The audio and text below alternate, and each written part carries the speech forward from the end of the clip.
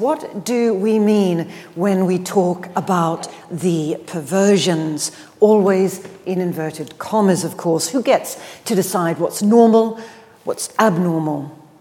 The concept of perversion is fundamentally a medical one, although, of course, it is grounded in theological notions of sin, evil, and immorality. Now, it emerged from the late 19th century, from the mid-19th century, with the rise of psychiatry, or what they used to call alienism. The sexual perversions were linked to debates about the medicalization of deviance, that is, the practice of incorporating an expanding range of marginalized behaviors into a medical paradigm. And in the period spanning the 1870s to the present, sexual perversions have been classified under many different names, including sexual abnormalities, sexual deviations, and paraphilias. Paraphilia, para, of course, meaning deviation, philia meaning attraction. This shift that we can see from perversion to paraphilia was first made by psychoanalyst Wilhelm Stekel in 1909 on the grounds he believed that it was a less judgmental term. He also believed that this change in language would distance the discipline of psychiatry from religious precepts and moralism, thus cementing its claims to the status of being a science. Well, in the modern period, the most influential manual on sexual perversions is this one, the Diagnostic and Statistical Manual of Mental Disorders, the DSM, the so-called Bible of the American Psychiatric Association. Now, I think it's really difficult to overstate the importance of the DSM, which is published in different editions from 1952 until the latest version, which was 2013. And it continues to be of central importance in contemporary psychiatry. Not only is the manual the obligatory authority on psychiatric discourse in the US, it is also widely consulted in many other countries and is pivotal in determining the diagnostic categories adopted by the International Classification of Disease, the ICD, which is used in over 140 member countries of the World Health Organization. So, in other words, when the DSM designates an act or identity as a perversion, not only medical practitioners, GPs to psychiatrists, but not only do they listen, but also so do jurists and juries, insurance companies, newspaper editors, those labeled perverse, and of course those who seek to distance themselves from that label.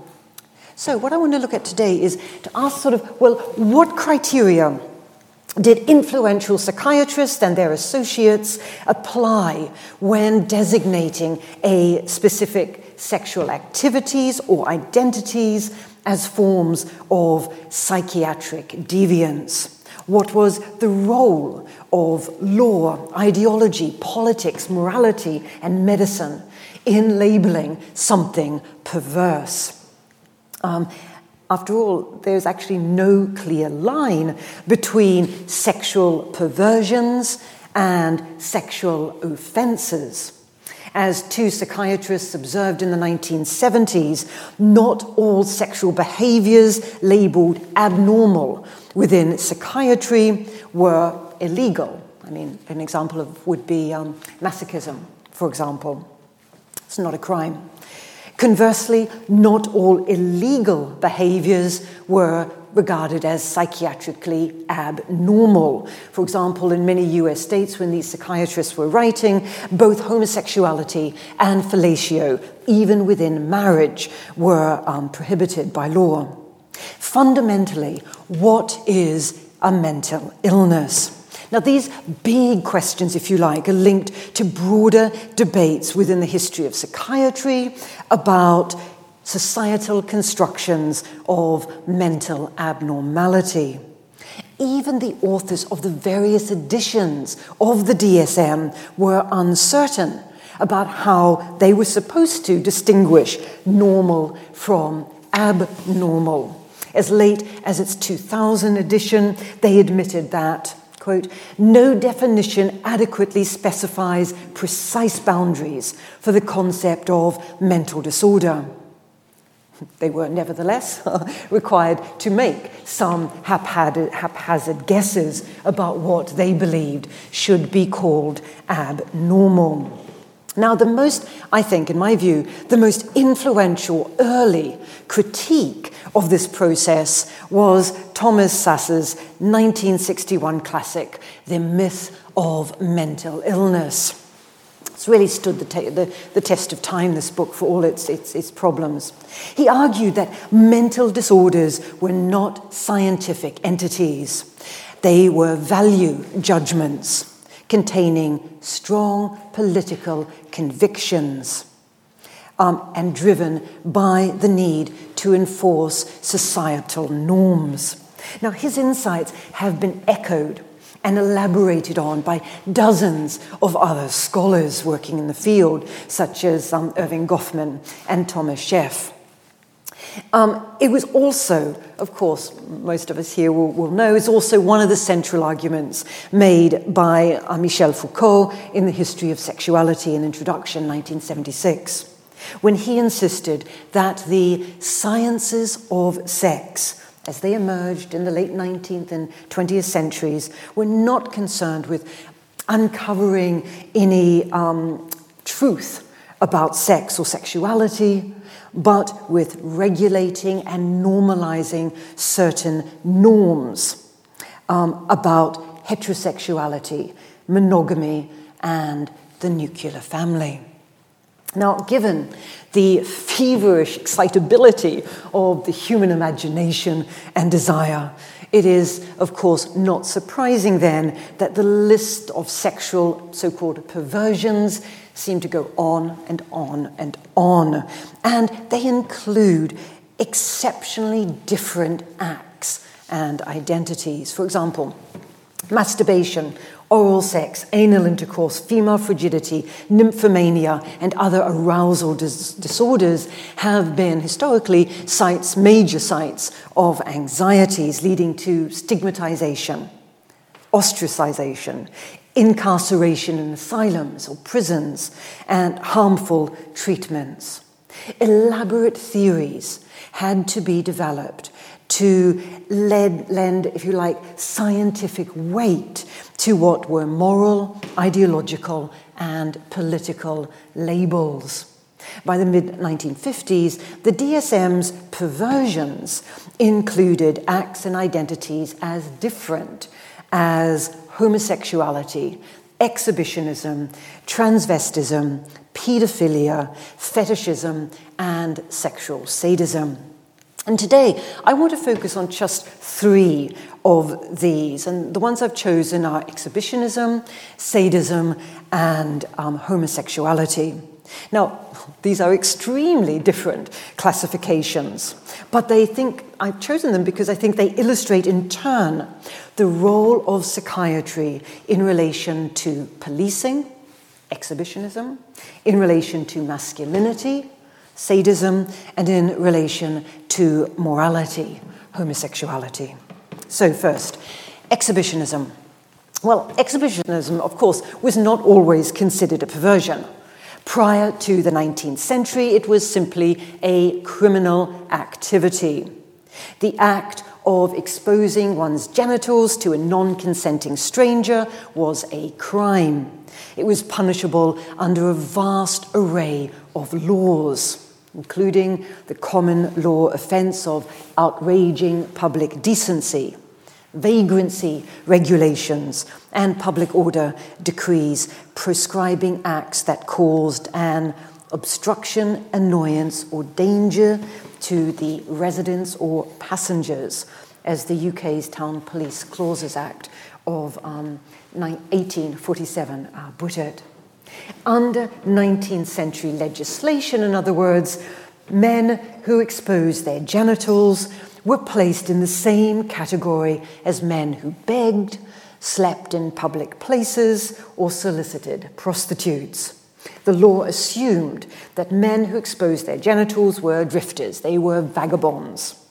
Indeed, prior to the 1870s, the category of exhibitionist, the exhibitionist, did not even exist. The term was first used by Charles Lasicure in 1877.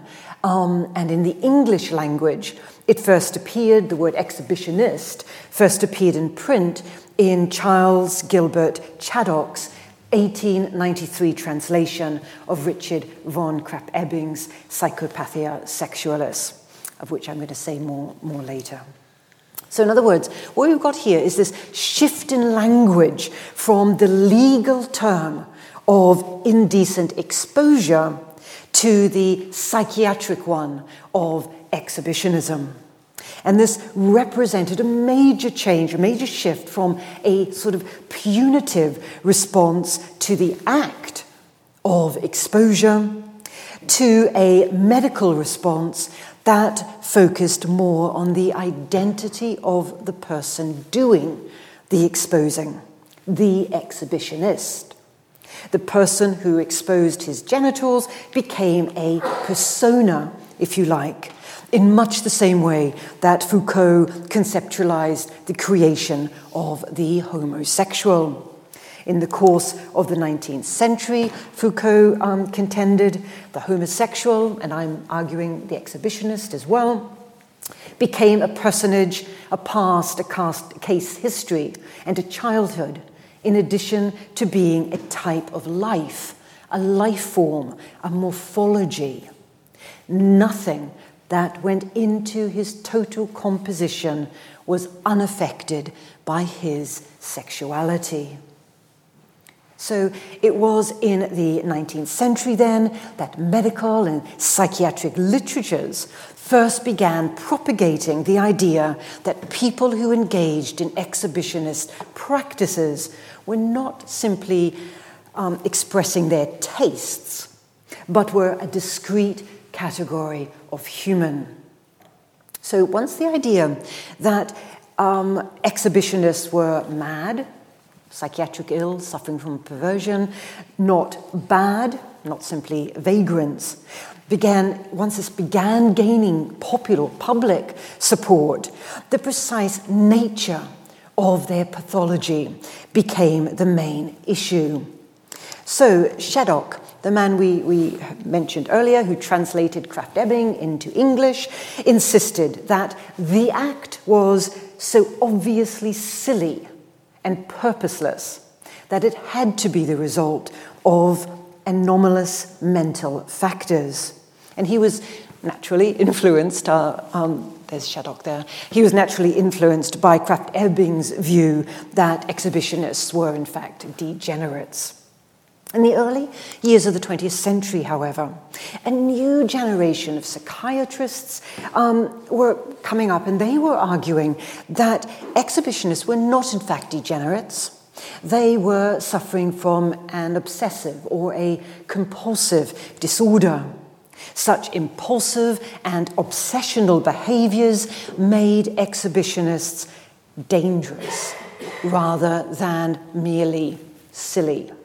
For example, a speaker at the International Medical Congress 1900 lamented the irresistibility of the need, the anguished struggle between the morbid pleasure which commended it and the consciousness which appreciated and resisted it. Well, other psychiatrists believed or started arguing that exhibitionists might be suffering from a compulsive pathology they called satyriasis, a male form, if you like, of nymphomania. For physicians such as the author of Insanity in Medico-Legal Bearings in 1900. The victim of satyriasis suffered from a compulsive urge to expose his person in public, even if it ruined his reputation as a clergyman or dignified banker.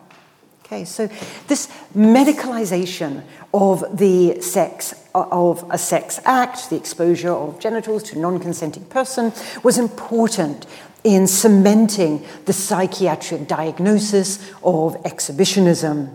It provided, if you like, a rationale for the interventions of science into the lives of men previously characterized as nothing more than wastrels and lowlife.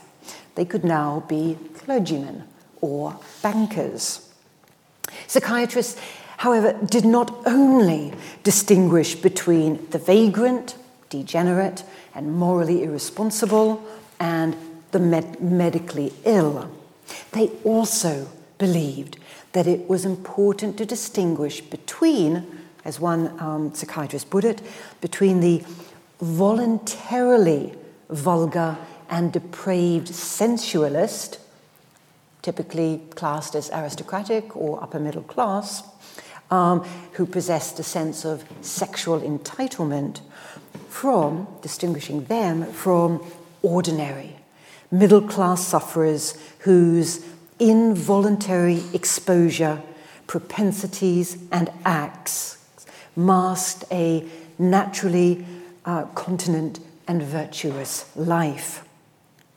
So to make these distinctions, psychiatrists had to develop these really complicated nosologies, elaborate classification systems, which claimed to be able to evaluate the health of a person's inner mental world through an examination of outer signs, many of which, no surprise here, many of which were related to class hierarchies, racist profiling, and religion. In other words, there's a huge talk I could give about Jewish versus Christian in these debates. Let me just to give you a sample of what we're actually talking about here, let me give you just one example.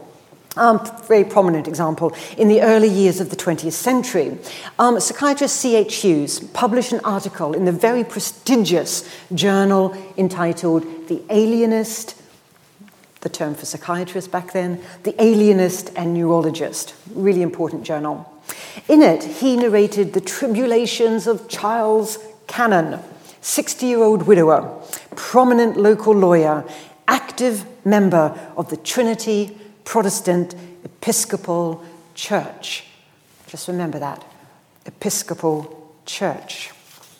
Cannon's reputation had been destroyed when 17 young girls, aged between 8 and 14 years, accused him of exposing his penis. He was found guilty. Hughes, however, he brooded in extensive detail over this case. He brooded about whether it was even possible for a prominent figure in the community to be guilty of such a debased crime. He even speculated on whether Cannon was a victim of female morbid eroticism. Have I got it up there? Yes. Whether he was a victim of female morbid eroticism, which is a pathological state that predisposed women to make false accusations. Even if the exposure, so in other words, he's saying the girls are the problem. Even if the exposure had taken place, Hughes claimed that Cannon's whiteness, economic respectability, religiosity, and conformity to dominant middle-aged masculine norms were sufficient to authenticate his moral innocence. Hughes was left with only one explanation for Cannon's behavior: delusions arising out of the erotopathic perversions of neuron disease degeneration. So in this way, of course, what we see happening here is sympathy could be extended to the exhibitionist rather than the 17 young girls, and social, gender, racial hierarchies retained. I think this case also reveals the underlying ideology of this perversion within these texts. In other words, middle-class white men were most easily slotted into the role of exhibitionists. Their impoverished black counterparts continued to be classed as indecent exposers and imprisoned under vagrancy and indecency laws. The exhibitionist label was also a rather convenient diagnosis for the police and jurists.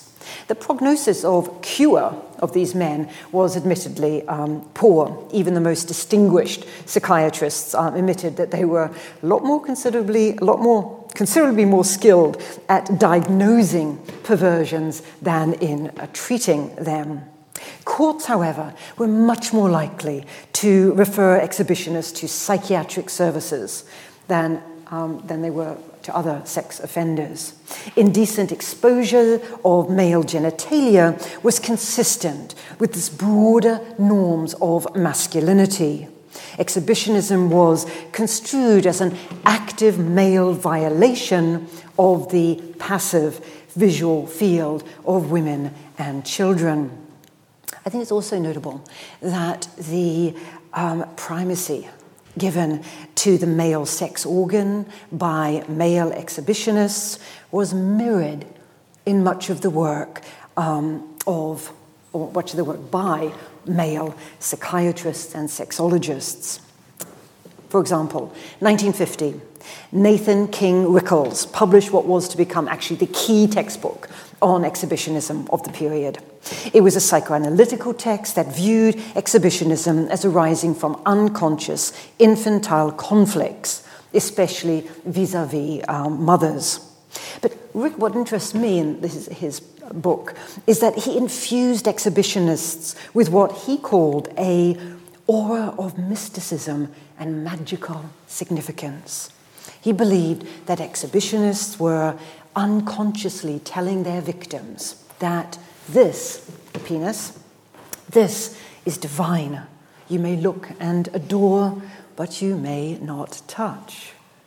Now, Anthony Storr, author of another very influential book called Sexual Deviations, 1964, was a little bit more unkind, claiming that the typical exhibitionist believed that he possessed large, impressive genitals, and it was natural for him to think that women would be impressed by them too.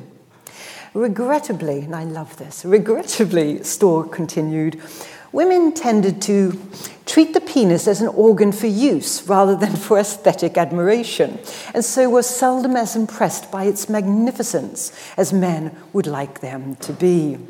So both Rickles' exaggerated sort of divine penis story and Storr's more blunt, realist narrative did agree, however, that exhibitionism was a sad perversion.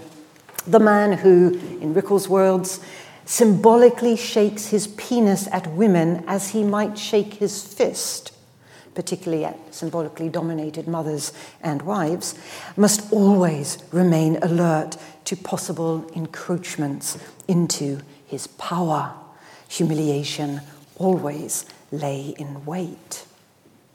So, discussions about the perversion of exhibitionism were infused with gendered, class, and raced views about power, humiliation, and the sexed body.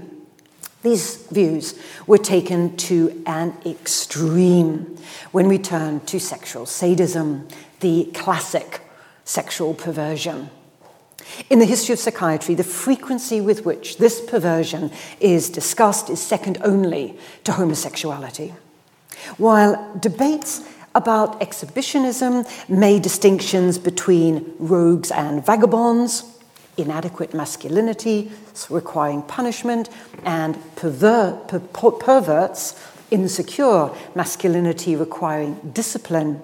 The sadist designation, I think, reveals really disturbing assumptions about the construction of normal and abnormal male sexuality. In Philosophy of the Bedroom, 1795, the Marquis de Sade reflected on a sexual perversion that 40 years later was going to be named after him, sadism. From its conception, sadism was naturalized as integral to what it means to be a man, to masculinity. Cruelty, Sade claimed, is very far from being a vice because it is the first sentiment that nature injects in us all. The infant breaks his toy, bites his nurse's breast, and strangles his canary long before he is able to reason. Now, while initially insisting that extreme sexual aggression directed towards other people is natural to us all, of course, Sade goes on to say that it's actually masculine. Sexual violence is wielded by the masculine half of humanity. In his words, the debility to which nature condemned women, by which he means our weakness, the debility to which nature condemned women, incontestably proves that the design is for man, who not only enjoys his strength, but exercises it in all the violent forms that suit him best by means of tortures, if he be so inclined, or worse.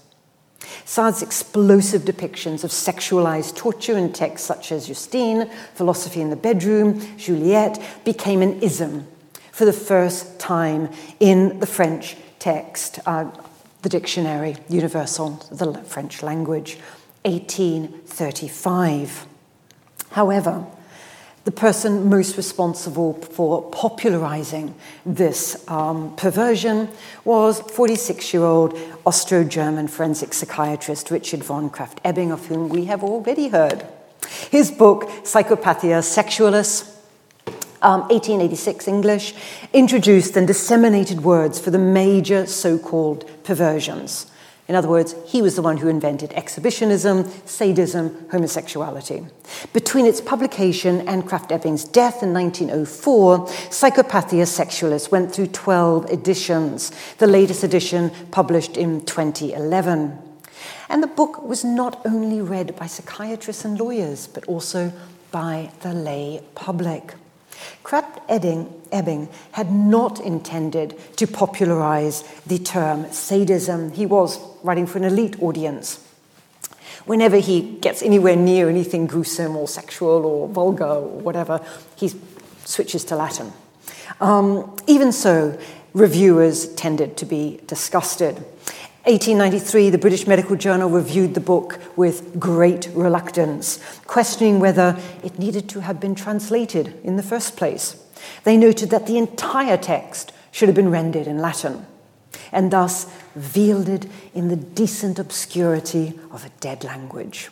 Admittedly, they conceded many morally disgusting subjects have to be studied by the doctor and by the jurist.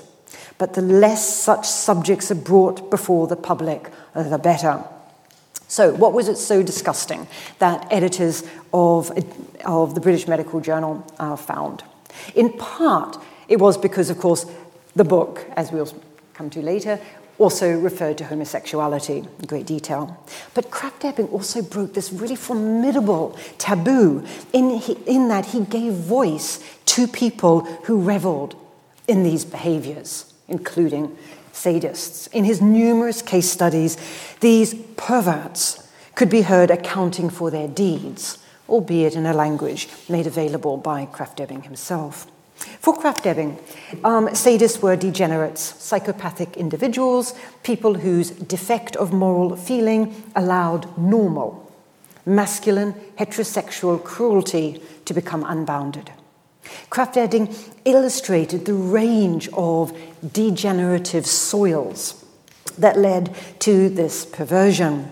Sadists had mothers who suffered from mania menstrualis periodica, menstrual mania, or were hysterical, neurasthenic.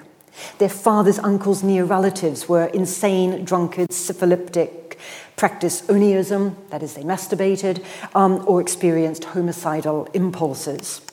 Sadists also, according to him, exhibited Lombroso-like physical signs of degeneration, such as being undersized and stooped, having asymmetrical faces, and as another prominent psychiatrist put it at the time, they suffered from speech impediments, including finding it impossible to say Methodist Episcopal. By the way, I practiced that because I just thought, oh my goodness, with a speech impediment like mine, I'm sure to pronounce it wrongly. Impossible to say Methodist Episcopal. Indeed, Krafft-Ebing and his followers described sadists in much the same way that they described exhibitionists and homosexuals. Crucially, however, Krafft-Ebing regarded sadism as an extension of normal male sexuality. As he put it, sadism is nothing more than an excessive and monstrous pathological intensification of phenomena which accompanied the psychical vita sexualis, particularly in males. For him, physiological conditions explained why monstrous sadistic acts are more common in men than in women. He explained that, and these things were repeated by dozens of other psychiatrists of the period. He explained that in the intercourse of the sexes, the active or aggressive role belongs to man. Women remains passive, defensive. It affords a man great pleasure to win a woman, to conquer her. Under normal conditions, a man meets obstacles which it is his part to overcome, and for which nature has given him an aggressive character. This aggressive character, however, under conditions, may likewise be excessively developed and express itself in an impulse to seduce absolutely the object of desire, even to destroy or kill it. In sadistical sexual acts, this normal heteromasculine quadrant of passion overheated, exploded. There were highly racist as well as classed aspects to Krafft-Ebing's notion of the perversion, since he believed that cruelty was natural to the primitive man, while compassion was a secondary manifestation and acquired late in the ascent of mankind. Now, there are two, I think, important components to these early psychiatric debates about this perversion. First, sadists were male. The most common statement was that while men possessed an inborn sadism, women had an inborn masochism. Secondly, it was an excess of male heterosexuality. Psychiatric books right up until the 2010s listed sadism under headings such as heterosexual anomalies. I should have practiced that one. It's worse than anomalies. It was routinely pointed out that non-human males also courted the female of their species aggressively. In Havelock Ellis's Studies in the Psychology of Sex, 1903, he claimed that pain and sexual excitation were typical in animal courtships, so it was hardly surprising to find that it in human male heterosexuality. Now, when the British Medical Journal originally reviewed Psychopathic Sexualists, the reviewer concluded by admonishing physicians to ensure that the book was not left around for general reading. However, within 20 years of its publication, English translation, sadism had become an everyday word. By the Second World War, the perversion called sadism had in fact drifted free from its psychiatric moorings in Krafft-Ebing and what was previously called, very problematically, lust murder. Suddenly, the concept started to be used to refer to everything from the innate sadism of modern comic books, television programs, films, to vivisectionists, teachers who resorted to corporal punishment, schoolyard bullies, men who enjoyed hunting, warmongers, even nurses. The mid-20th century saw a shift from the sadist being regarded as a degenerate to him being portrayed as exhibiting superficial, white-skinned, middle-class ordinariness that masked a vicious nature. In a world reeling from the Second World War, they were the perennial Nazis. Even within psychiatric circles, sadism was being applied to a huge range of activities. As a diagnostic category, the label sadism was applied to serial rapists, homosexuals, exhibitionists, masturbators. Psychiatrists used the concept to refer to everything from men with a compulsive habit to prowl the streets looking for vulnerable women to adolescent boys ashamed about spontaneous nocturnal emissions. Indeed, at the same time that the British newspapers were headlining the horrific crimes in 1946 of the sadist Neville Heath, a psychiatrist writing under the banner A Medical View of Sadism bundled Heath's atrocities in the same category as bullies who take pleasure in teasing little girls. Importantly, the psychiatric designation of sadism was increasingly applied to consensual S&M practices, not just non-consensual acts of cruelty. A typical example can be seen in James Kernan's influential article entitled Responsibility in Active Algophily, that is the sexual enjoyment of inflicting or experiencing pain, published in Medicine 1903. This article confused consensual sadomasochism with non-consensual violent rape. The lover who desires to give pleasure was made equivalent to the vicious rape murderer. And this confusion continues to this day, as in the character of Christian in 50 Shades of Grey, the sexual sadist becoming a cultural icon. This confusion of tongues matters because eliding the difference between delight and distress, or between consensual pain and non-consensual suffering, defines the human encounter in terms of only one of the participants, the aggressors. By minimizing the harms of sexual cruelty, it's as bad as teasing little girls, it normalizes it. Indeed, early psychiatrists regarded sadism as simply part of a continuum of male sexuality. Now, in contrast to this horrible story here, in contrast to exhibitionism, in contrast to sexual sadism, homosexuality is an example of the way people labeled perverse have effectively challenged their status in society. From the 19th century, homosexuality had been labeled perversion. Before that, sin, evil. Believing it to be the result, for example, and this is a huge other lecture, result of some external damage, harmful mothering, inadequate fathering, intrauterine or hormonal exposure, or an internal defect, intergenerational degeneration, developmental immaturity, and so on. In the first DSM, published 1952, homosexuality was classed amongst the sociopathic personality disorders. 1968, DSM-2, it was reclassified within the diagnostic category of sexual deviations. These diagnostic terms were largely based on psychoanalytical theories of sexual development.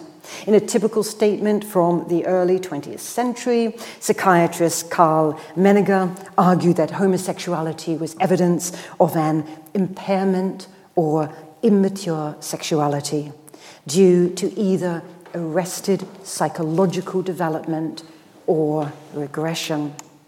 Such views were used to justify stigmatization, the use of psychopharmaceuticals, electroconvulsive shock treatments, lobotomy, damaging psychoanalysis, and aversion therapy. Okay, this is not the time or place to rehearse the well-known history of psychiatric ideas about the etiology and treatment of homosexuality. This job has been done extremely well by many dozen historians. Rather, I want to suggest that, for the sake of this talk, that it's interesting to study historical arguments about whether homosexuality is a perversion for what it tells us about successful resistance to pathologization. Now, some opposition to classifying homosexuality as a perversion emerged from scientific research. Particularly important were the works of Alfred Kingsley and Evelyn Hooker. In Kingsley's survey of the sexual habits of 12,000 American men, published as Sexual Behavior in the Human Male, 1948, at least 37% admitted to having a homosexual experience. This is 1948. 37% admitted to having a homosexual experience and as an adult, and 1/5 had had just as many homosexual experiences as heterosexual ones. Hooker's research was equally important. She revealed that there's in fact no discernible psychiatric differences between heterosexual and homosexual men. It was no coincidence that the move to depathologize homosexuality took place as the APA, the American Psychological Association, American Psychiatric Association, moved away from psychoanalytical perspectives and towards a more biopsychiatric model of psychiatric disorders. And this shift took place between DSM-2 and DSM-3, which is 1980. However, much more significant resistance to homosexuality as a sexual perversion emerged from within lesbian and gay communities. An early example includes the Mattachine Society. 1955, they published the Mattachine Review, which used the research of Hooker to argue against homosexuality as a mental illness. From the 1960s, gay mobilization grew dramatically, and by the end of that decade, the Gay Liberation Front and the Stonewall riots saw protests against pathologization taking a more radical turn. Crucially, these gay activists insisted not only that they were not mentally ill, but they celebrated their sexuality. In other words, and this is really important in terms of the DSM, they were by no means distressed or impaired in social function.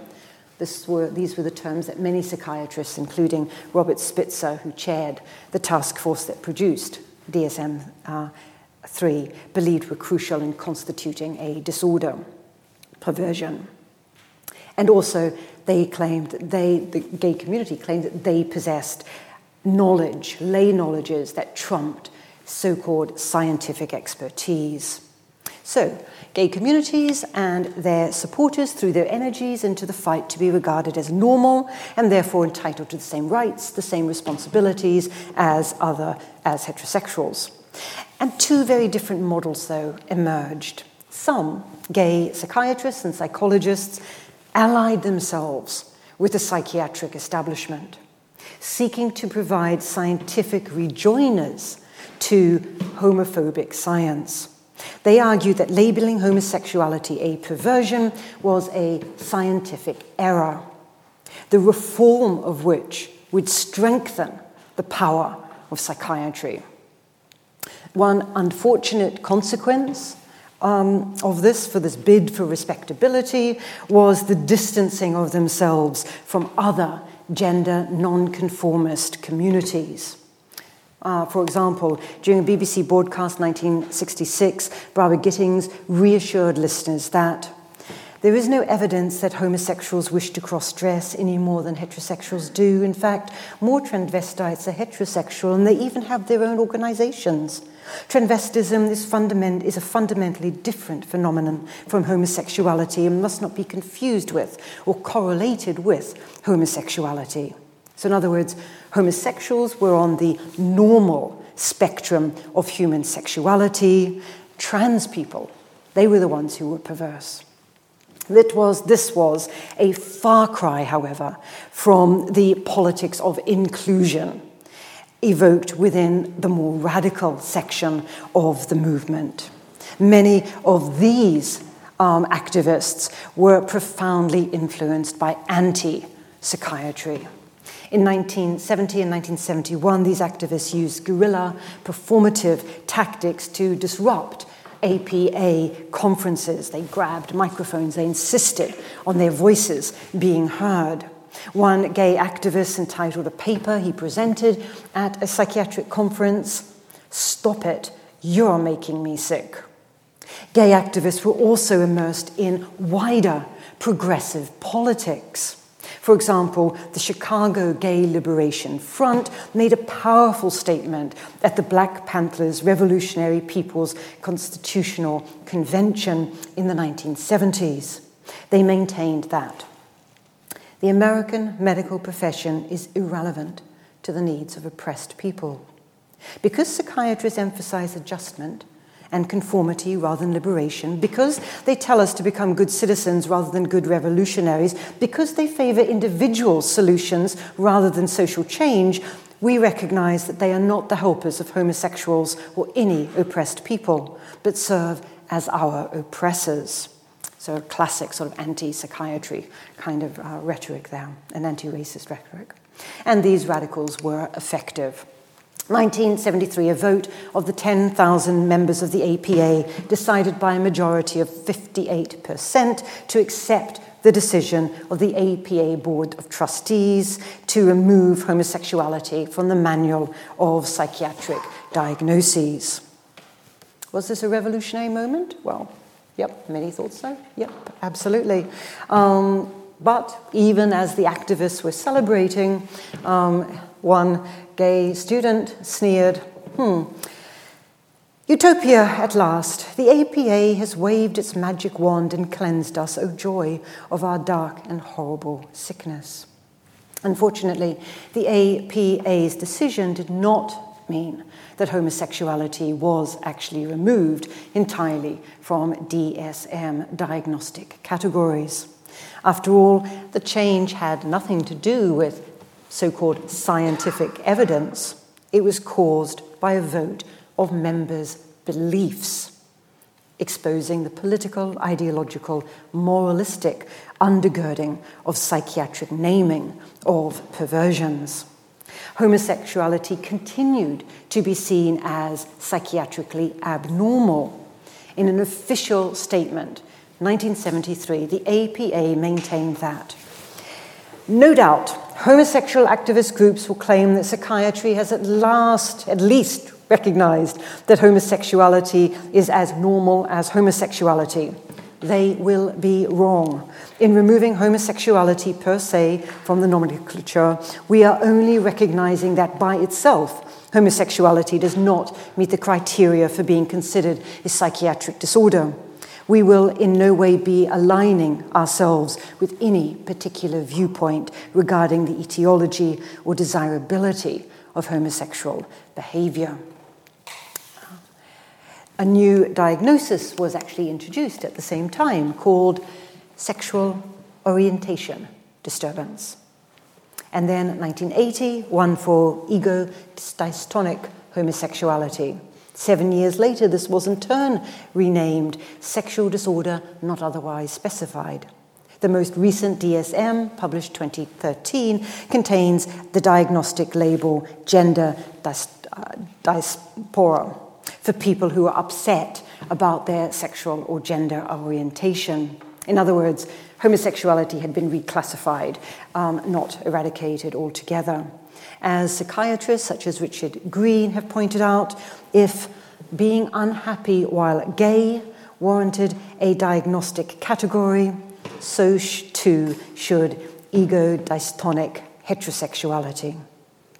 Homosexuals continued to be pathologized under the gender identity disorders, and as we all know, gay reparative or conversion therapies, especially for minors, are still carried out in many countries. Just to conclude, In this talk, I focused on 3 widely debated and very different so-called perversions within 19th and 20th century psychiatry: exhibitionism, sexual sadism, homosexuality. The categorization of these sex acts and identities as perversions were important in drawing disciplinary lines between moral, legal, and medical authorities. The label perversion bundled together loving relationships, gay and BDSM ones, for example, with acts of extraordinary cruelty.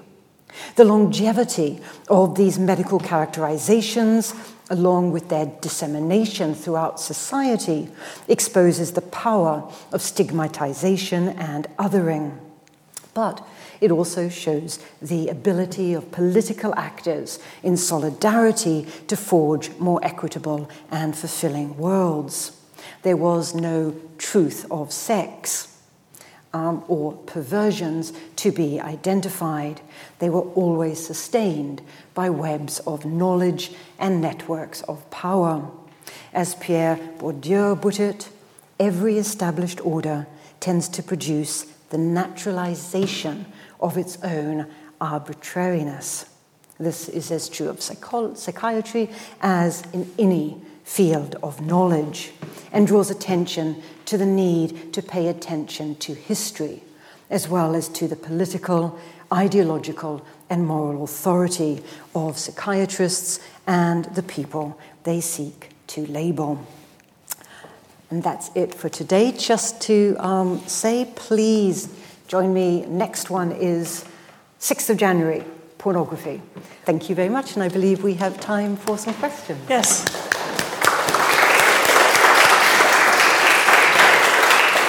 Historically, has nudism been associated with exhibitionism? And if so, when did they become separate? Really, really good question. Yep. Nudism, okay. Firstly, we have to make a distinction whether we're talking about male or female nudism, because there are huge distinctions there. Male nudism has been considered as one of the symptoms of being an exhibitionist. Female nudism, interestingly, is considered to be much more natural to what it means to be a woman. Women are naturally exhibitionists. Women naturally love to show off their bodies. A very convenient myth, I think, for men. So has been less pathologized as part of that. And of course, the story I told about the uses of laws against people who expose their genitals, coming from laws about vagrancy, about public disorder, public offences. I mean, they were used, of course, to punish nudists and nudist communities, which is one of the reasons why, particularly in some work I've done in the 1920s through to the 50s, these nudist communities went to extremes to be seen as respectable. So much so that they're probably more respectable than non-nudists, precisely because of that stigmatization. Okay, and one more. Since sadism and exhibitionism were also viewed as mental conditions, in which ways were they treated, if at all? Were the methods similar to the treatment of homosexuality? In general, they are treated in very, very similar ways. In other words, whatever the main forms of treatment are at the time for sexual deviation were used to treat homosexuals, were used to treat sexual sadists, were used to treat exhibitionists. So the answer to the question is, it depends what period we're talking about. But in that any particular period of time, they are being treated in the same or very similar ways. I think sexual sadism is a slightly different case because of the distinction between the consensual S&M and, of course, rape murderers, which you just have to keep separate there. But certainly consensual S&M is treated similarly to exhibitionists and homosexuality. Sexual sadists who are rape murderers, of course, they are mainly imprisoned. Good evening. Thank you very much. Famously hard to disentangle the elements of play, the morality, the law, religion, medical science, the way they interconnect in this particular field is hard to get to grips with. And I wonder if you had a view whether looking at a primitive, so-called primitive or pre-monotheistic societies was revealing to you about how attitudes to some of these, so-called paraphilias or perversions, were viewed before medical science came along, before Christianity came along, and you might argue perverted themselves our feelings about, say, sadism or exhibitionism or homosexuality. Yeah, I think that's a really important question, and it's difficult to answer because it leads into problems of what do you do in exploring previous societies that don't have a name for what we are exploring. Okay, so if you're looking at these very, very early pre-modern societies, if they don't have a name for what particular acts, like for example exhibitionism. Okay, let's just take that as one. Then, what are we doing when we look for that in that period? So we really can only use their own languages and the concepts that they use. And if they don't actually have that concept, then there's nothing. One is at loss of what to do. So, for example, there's some really interesting work that I heard being spoken about, which was looking at Japan in, I think it was 13th, 14th century. And the person was interested in questions of exhibitionism. Okay? But when she was reading accounts of men whose genitals were on public display, there was no there was no outrage about it. So there was nothing really she could say about it because the society didn't have a sense of outrage or a sense of anything about that. It was just a man who was dressed inappropriately, and that's all she could say about it. So I think that's the problem that we face when trying to predate a lot of the work that I do. So what I do is I say, well, when does it become an ism? When does exposing genitals become exhibitionism? And then I can explore, well, what was it before that? And before that it was a crime, it was loitering, it was vagabonds, and that gives me an in. But this research that this other person did, she had no in for that. I don't know if that... Well, it does. I'm just imagining a world, a society, a time in which a group of people might have viewed homosexuality or rape or sadism or exhibitionism as non-problem. Or they just might have, it might not have occurred to them as it occurs to us. Oh yes, there's a vast literature in terms of homosexuality in terms of that. There's entire civilizations where it's not an issue, it's normal behavior, it's, absolutely vast literature of that. Not in terms of the other two, at least that I'm aware of, not in terms of exhibitionism and sexual sadism. That's it from me. Thank you. Yeah, but homosexuality is a really good example of precisely that. Totally normal. I'm afraid we have to draw it to a close there. Thank you so much again, Professor Burke, for a fantastic lecture and for your generosity in answering all the questions. And thank you all for attending, both in person and online. Let's thank Professor Burke one more time.